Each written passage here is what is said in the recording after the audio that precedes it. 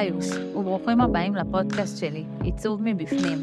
אני רוזלין והכנו, מעצבת פנים. אתם בטח יודעים ששיפוץ, עיצוב או בנייה חדשה של נכס יכולים להיות דבר מאתגר. במיוחד בתקופה הזו שהכל כבר מוצף בדעות, ידע ואפשרויות. הרשת מלאה בהמון תמונות השראה, ובכל זאת אתם יודעים שכדי לייצר את העיצוב שחלמתם עליו, בבית או בעסק החלומות שלכם, צריך להכניס גם נשמה. באתי לעשות לכם סדר. מה שאני מעוניינת לחסוך לכם זה זמן, אנרגיה וכסף. לקצר לכם את הדרך להגשמת החלומות שלכם בעיצוב, אם זה בבית או בעסק. אז מה אתם אומרים? שנתחיל? שלום לכולם, מה העניינים? פרק היום מדבר על שיפוצים. אם אתם משפצים, באנו לעשות לכם סדר. אני רוזלין והכנו, מעצבת פנים, ואיתי כאן יהודה יוסף, קבלן בנייה ושיפוצים. מה העניינים, יהודה? בוקר טוב, רוז, מה שלומך, יקירה? הכל טוב, מה העניינים? אני ויהודה חברים באותה קבוצה, קבוצת עסקים בתנופה, בנס ציונה, וככה חשבנו מה אנחנו יכולים להעביר לכם, לתת לכם כמה טיפים מהידע שלנו, בשיתוף פעולה שקורה בין מעצבת לקבלן. נתחיל בזה, הדבר הראשון ביותר, השאלה המרכזית, האם זה בכלל מתאים לכולם? האם כולם יכולים לעשות את השיתוף פעולה הזה כשמשפצים ולהביא את שירותיה של מעצבת עם קבלן? האם צריך את זה? מה אתה אומר, יהודה? השאלה היא לא נכונה אם זה מתאים לכולם. זה מתאים לכולם. השאלה אם כולם מבינים את זה.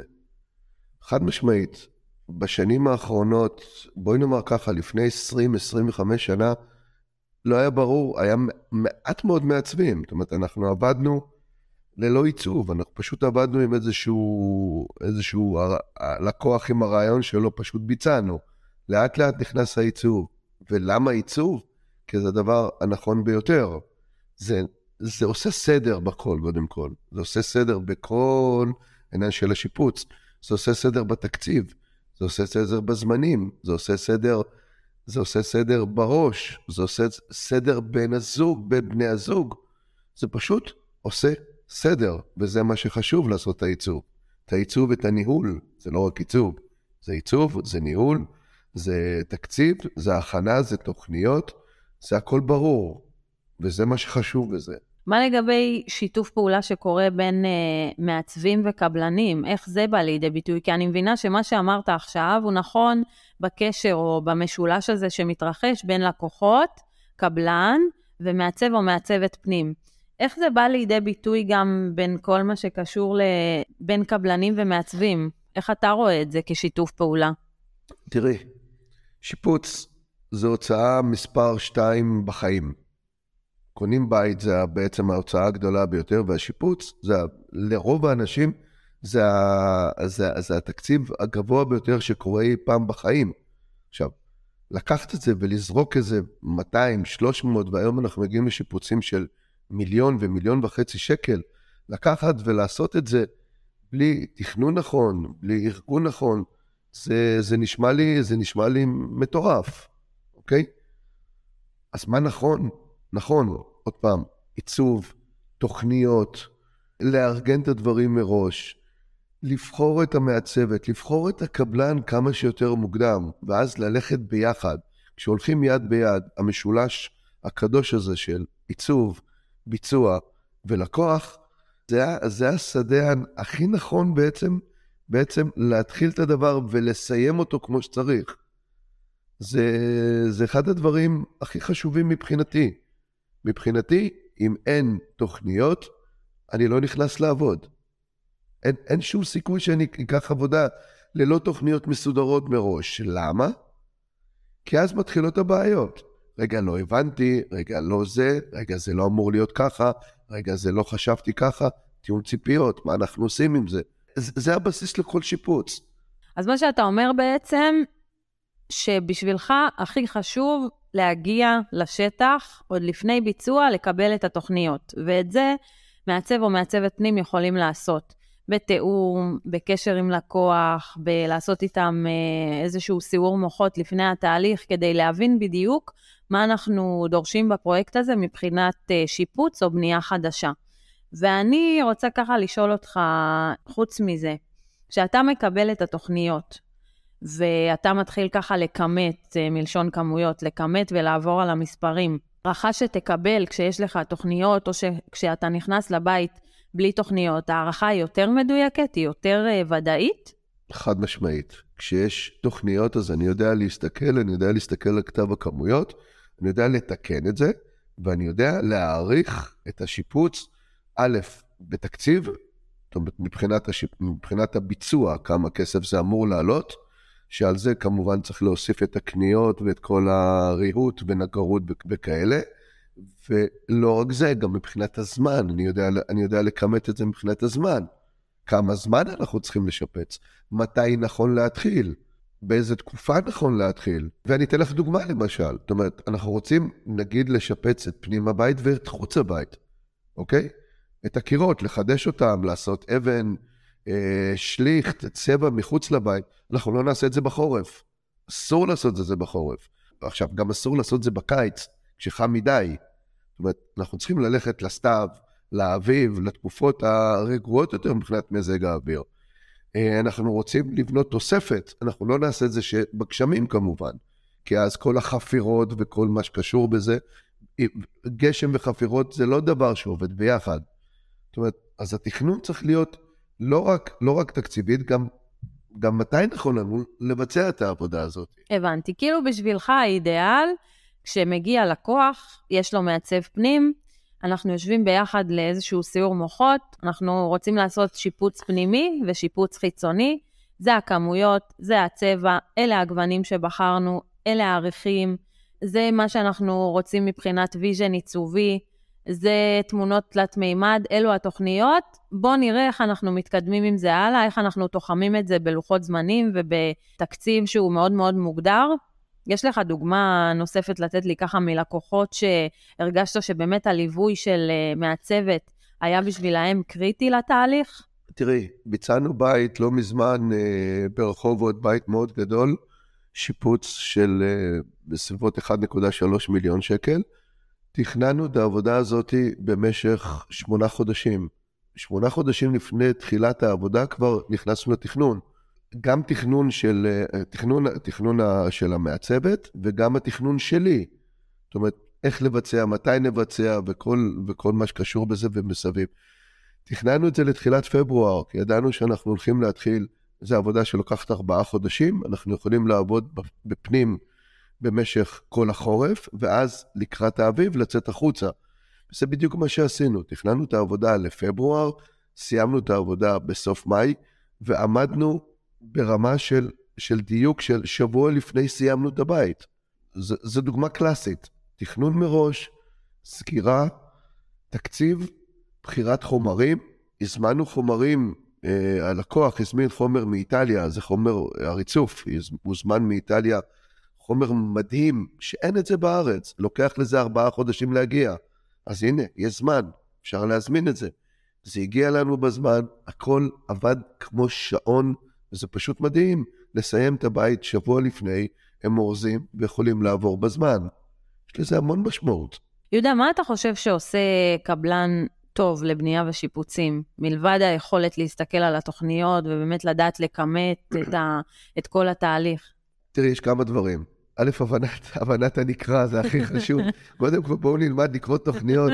אני פוגש אנשים שנמצאים עם תוכניות בשטח, ולעזאזל הם לא מבינים מה כתוב שם. אז זה קודם כל. כן. ב', הקבלן עדיף ורצוי וצריך להיות קבלן רשום. למה? כי זה החוק. החוק אומר שאתה צריך להיות קבלן רשום מעל 30,000 שקל לשפץ בתים. אז קודם כל לך ותעשה את זה.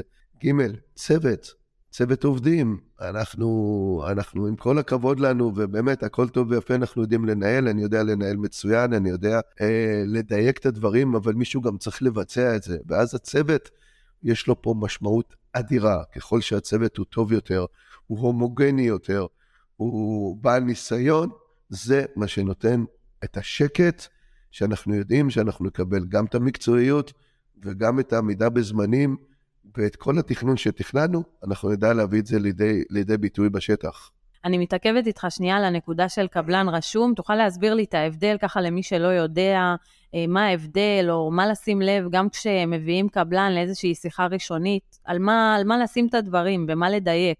כן, א', דבר ראשון זה קבלן רשום, זו שאלה ראשונה, לשאול האם אתה קבלן רשום ברשם הקבלנים, כן, לא, כן, מצוין, לא, למה לא?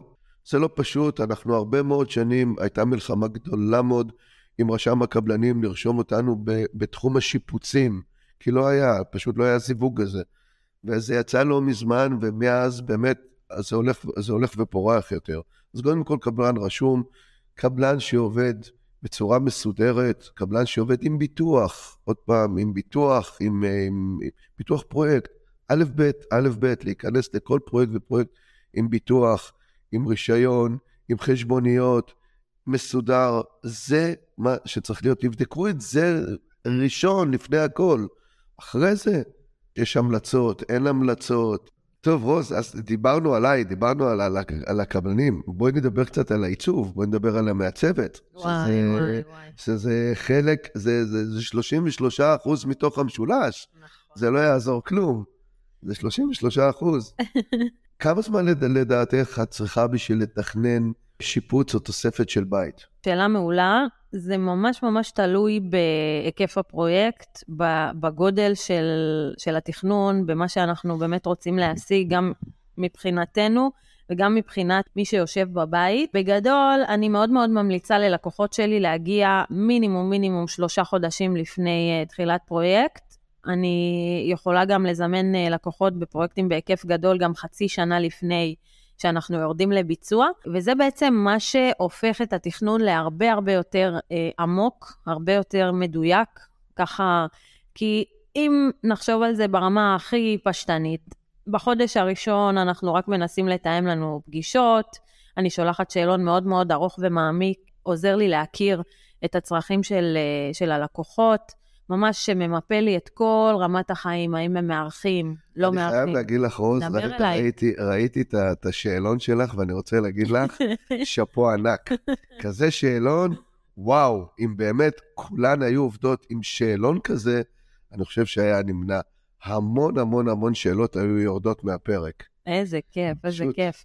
תשמע, אני חושבת שזה א' ב', בסופו של דבר, עם כל הכבוד, רוב הלקוחות שמגיעים אליי, אני לא מכירה אותם ברמה האישית, נכון, הם מגיעים לרוב דרך המלצות, מפה לאוזן, או כאלו שאתה יודע, רואים אותי ברשתות החברתיות, ומאוד מאוד מתחברים לסטייל ולווייב שלי, אבל בגדול, בסופו של דבר, בוא נחשוב על זה ככה, כמעצבת, יש לי יכולת מוגבלת להבין מה אני רוצה לתכנן ומה המשמעות של הפרויקט, אם אני לא אכיר אתכם בדיוק לפרטי פרטים. ובסופו של דבר אתם נשארים עם הבית הזה, עם כל הכבוד.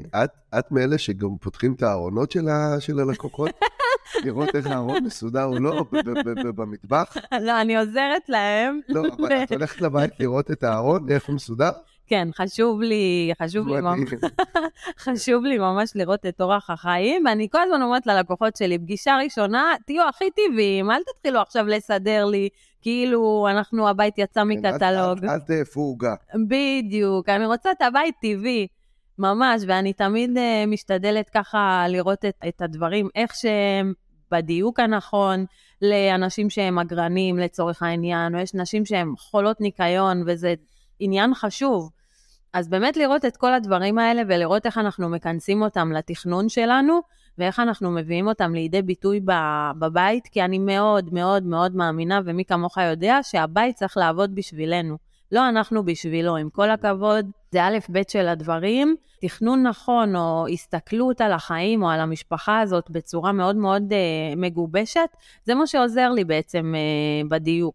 תגידי לי, לגבי תיאום ציפיות של בני הזוג בעצם, את מתייחסת לזה מראש? זאת אומרת, את מבינה מה הבעל רוצה, מה האישה רוצה, ואז את מנסה, את אומרת, להביא לידי ביטוי את שניהם? למה אני שואל? מאוד פשוט.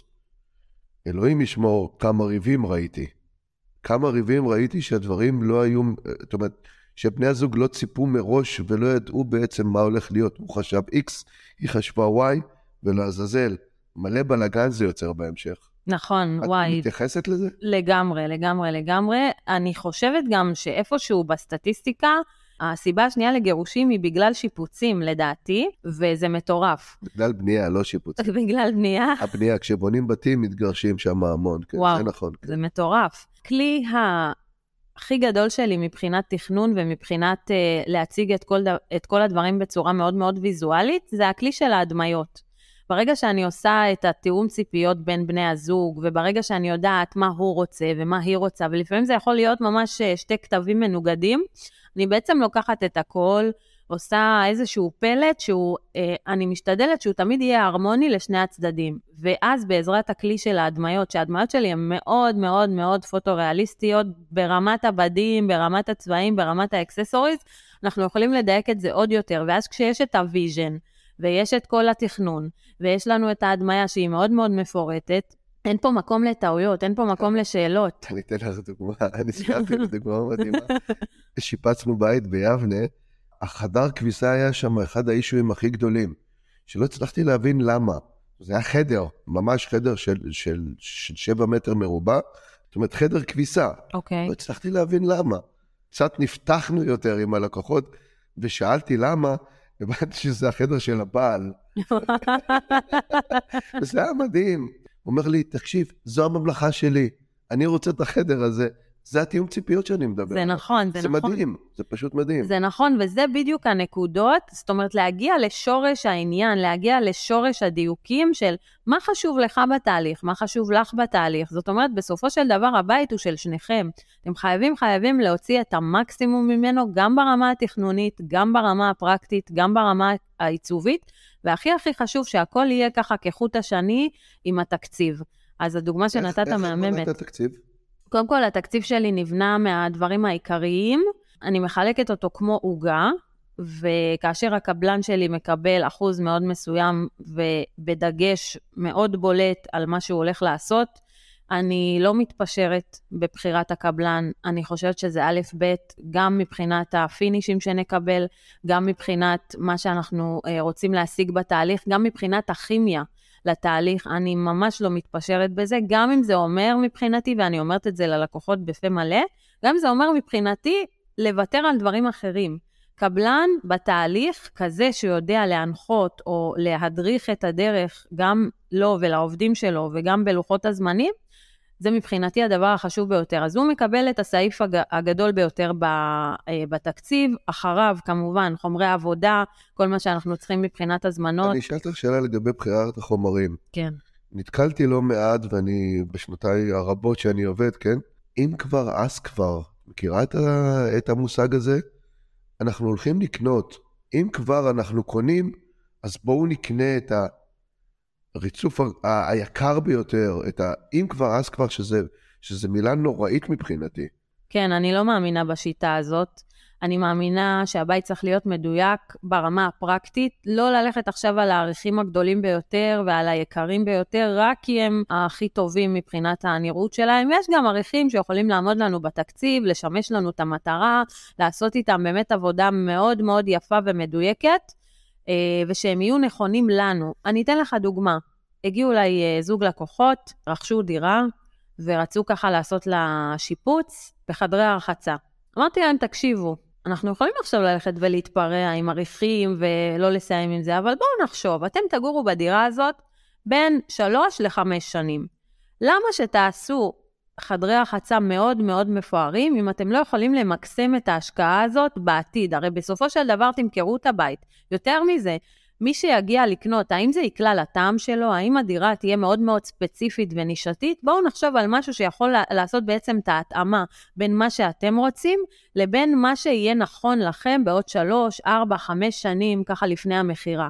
זה בשבילי מאוד מאוד חשוב. בחומרי עבודה אני לא מאמינה של ללכת ולהתפרע. יש דברים שכן, אנחנו נעשה את הטאצ'ים, כמו ברזים מיוחדים, כמו שליחט מאוד מסוים שאני אוהבת להשתמש בו, וככה הוא מקפיץ לי את הפרויקט, כל מיני כלים סניטריים ואחרים שבאמת יכולים לעשות את ההבדל. אבל מבחינת חומרי עבודה, קרמיקה ודברים כאלו, לא הגדול ביותר ולא היקר ביותר הוא הנכון מבחינתי. נכון, חד משמעית, את צודקת. תגידי לי עוד שאלה שאני רוצה לשאול אותך, מאוד חשובה. ובזמן האחרון, בשנים האחרונות, אני הולך ורואה ואני מנסה ליצור את השיתוף בין המעצבת לבין הקבלן מוקדם ככל האפשר.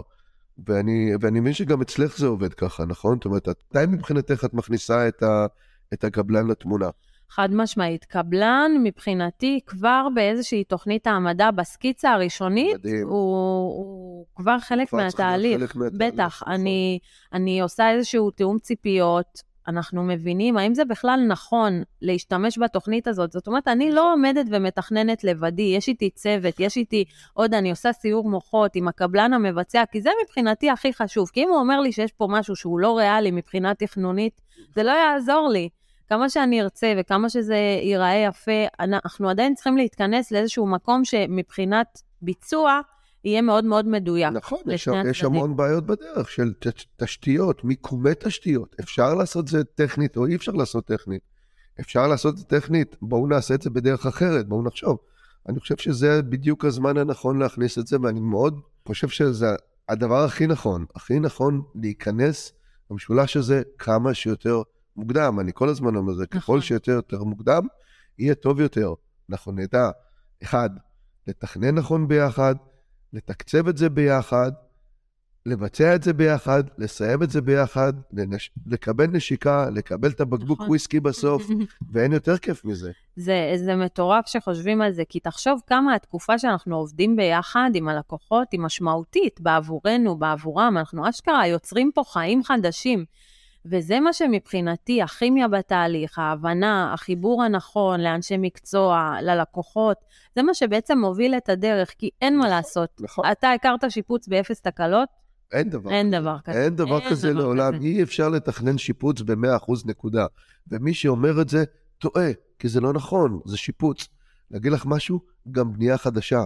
אי אפשר לתכנן ב100% בלי תקלות, וזה קורה, זה בסדר. אני חייב לדבר על שיתופי פעולה בין הקבלן לבין המעצבת. זה עוד פעם, זה דבר שהוא must. אם אין את הכימיה מראש, וזה לא עובד מראש, עדיף לא לעשות. אני מאוד ממליץ. אין כימיה בין העיצוב לבין הביצוע לבין הלקוח, אין כימיה במשולש הזה, תעצרו מראש, זה לא נורא, זה לא חייב להיות כל עבודה, לא חייבים לעשות כל עבודה ביחד, גם אם זה לא קורה, זה לא נורא, אבל ברגע שיש את הכימיה, וואו, השמיים הם הגבול. איזה כיף לעבוד, איזה כיף לדבר, הרי אנחנו מדברים, תוך כדי הביצוע אנחנו מדברים לפחות פעמיים ביום, על עניינים ועל זה חייב להיות, קשר חייב להיות, הרמוניה בנושא הזה. לגמרי. אני תמיד מתחילה את הפגישות שלי עם הקבלנים, הרבה לפני שאנחנו עושים עוד את הסיור מוחות לגבי התוכניות, ואני מתחילה במשפט אחד שאומר, כולנו בני אדם, כולנו אנשים, כולנו עושים טעויות, כולנו ככה קמים יום ככה ויום ככה, וזה בסדר.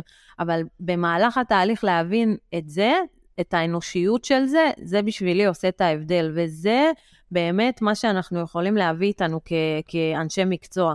רוז, איזה כיף לדבר איתך, זה פעם ראשונה שלי כדרך אגב, כן, אני מודה ומתוודה, אני יודע שלך יש קצת הרבה יותר ניסיון ממני בפודקאסטים וכאלה, וואו, זה מדהים, באמת, זורקים את כל הרעיונות, תראה, אנחנו יושבים ומדברים לא מעט, נפגשנו לא מעט פעמים, כבר הלכנו לראות עבודות ביחד, איזה כיף, הכיוון בינינו בטח שהוא נכון, בואי ניתן קצת טיפים בנקודות ספציפיות, איך אנחנו עושים את זה? הטיפ הראשון שאני רוצה לתת לכם, זה הזמנת חומרי עבודה, ולא רק להזמין אותם הרבה מראש, אלא גם לדעת שאתם מזמינים אותם ממקום שיש לו אבא ואמא, יש לו אחריות, הוא יעמוד לצדכם, גם אם חלילה סחורה תגיע לשטח, ואחד הקרמיקות יישברו, כן, ייקחו אחריות על הדברים האלו, כן, מבחינת חומרי העבודה, לדעת שאתם עושים את ההחלטות הנכונות ביותר. טיפ השני שאני רוצה לתת לכם, הוא בדבר תכנון. גם אם תיקחו מעצבת לכמה שעות בודדות, ושתעזור לכם ברמת התכנון והפקת התוכניות, זה עדיף מאשר להגיע לפרויקט ולא לעשות את הדברים האלו מראש. זה מבחינתי הטיפ השני, והוא אחד הדברים החזקים שאנחנו יכולים לקחת איתנו. הטיפ השלישי זה לתחום הכל בלוחות זמנים מוגדרים, ובתקציב מוכן ומאורגן מראש. עכשיו, בנושא תקציב, תתחילו להגדיר ולדרג מה חשוב לכם יותר, מה חשוב לכם פחות, איך אתם רואים את זה, איך הכל מתכנס יחד, מה זה אומר מבחינתכם שאתם אומרים לי עכשיו, הזמנת מטבח ומקרר אינטגרלי, אוקיי, מה ההשלכות של זה? שימו את הכל בתקציב, תתחילו לרשום, תתחילו לדייק את הדברים, ככה שגם שתגיעו לתהליך התכנוני והעיצובי עם מעצבת, כל הדברים האלו יהיו ברורים וידועים מראש. זה מבחינתי 3 הטיפים שהם טיפים הזהב שלי בשיפוץ ובנייה. זאת אומרת, אנחנו אומרים, תכנון נכון, לוחות זמנים, תקצוב, ויאללה לבצע. זה מה שאנחנו אומרים בעצם. בדיוק זה. מה איתך? מה הטיפים שלך? הטיפים שלי הכי חשובים, ככל שנדע על העבודה מראש, ככל שנדע יותר זמן שאני אהיה בתוך המערבולת הזאת, זה הדבר הכי טוב מבחינתי ללוות אפילו לקוחות, שימי לב, כשהם רוכשים את הבית. אין לי בעיה ללכת עם לקוחות כשהם רוכשים את הבית ולראות כבר מראש את הבעיות שמה שאפשר לעשות שם. אין לי שום בעיה לחכות שנה ושנתיים עד לשיפוץ, זה בסדר. קחו אותנו כמה שיותר מראש, כמה שיותר תכניסו אותנו לתוך העניינים, ככה אנחנו נדע לעשות את הדברים טוב יותר ובזול יותר. אני אומר את זה חד משמעית, ככל שאנחנו באים מוקדם, התקציב יורד, הוא לא עולה. כי אנחנו יודעים לדייק אותו, וזה מה שחשוב. לוחות זמנים דיברנו, תקציב סגור, הכי חשוב הרמוניה. עוד פעם אני אומר את זה, לי זה הכי חשוב, ההרמוניה המשולשת הזאת, יש את זה, לכו על זה, הכל יהיה בסדר, אנחנו נעשה את זה כמו שצריך. מהמם. וואי, יהודה, איזה פודקאסט. התעלפתי. איזה כיף היה. איזה כיף, כן. אני חושבת שהלקוחות יצטרכו פרק ב' למה עושים במהלך השיפוט. אני לא יודע איך זה עובד טכנית, אבל אם ידרשו, מי אני שיגיד לו? מהמם. מי אני שיגיד לו? וואי, תודה רבה, היה מושלם. וואו, אני נהניתי מאוד, ותזמיני אותי שוב, אני אגיע. אני מעריך שאני אגיע שוב, כן. תודה רבה, שלום. תודה, שלום. ותודה רבה למאזינים היקרים שהזינו לנו. ביי ביי. תודה רבה, תודה רוז, תודה שלום, תודה.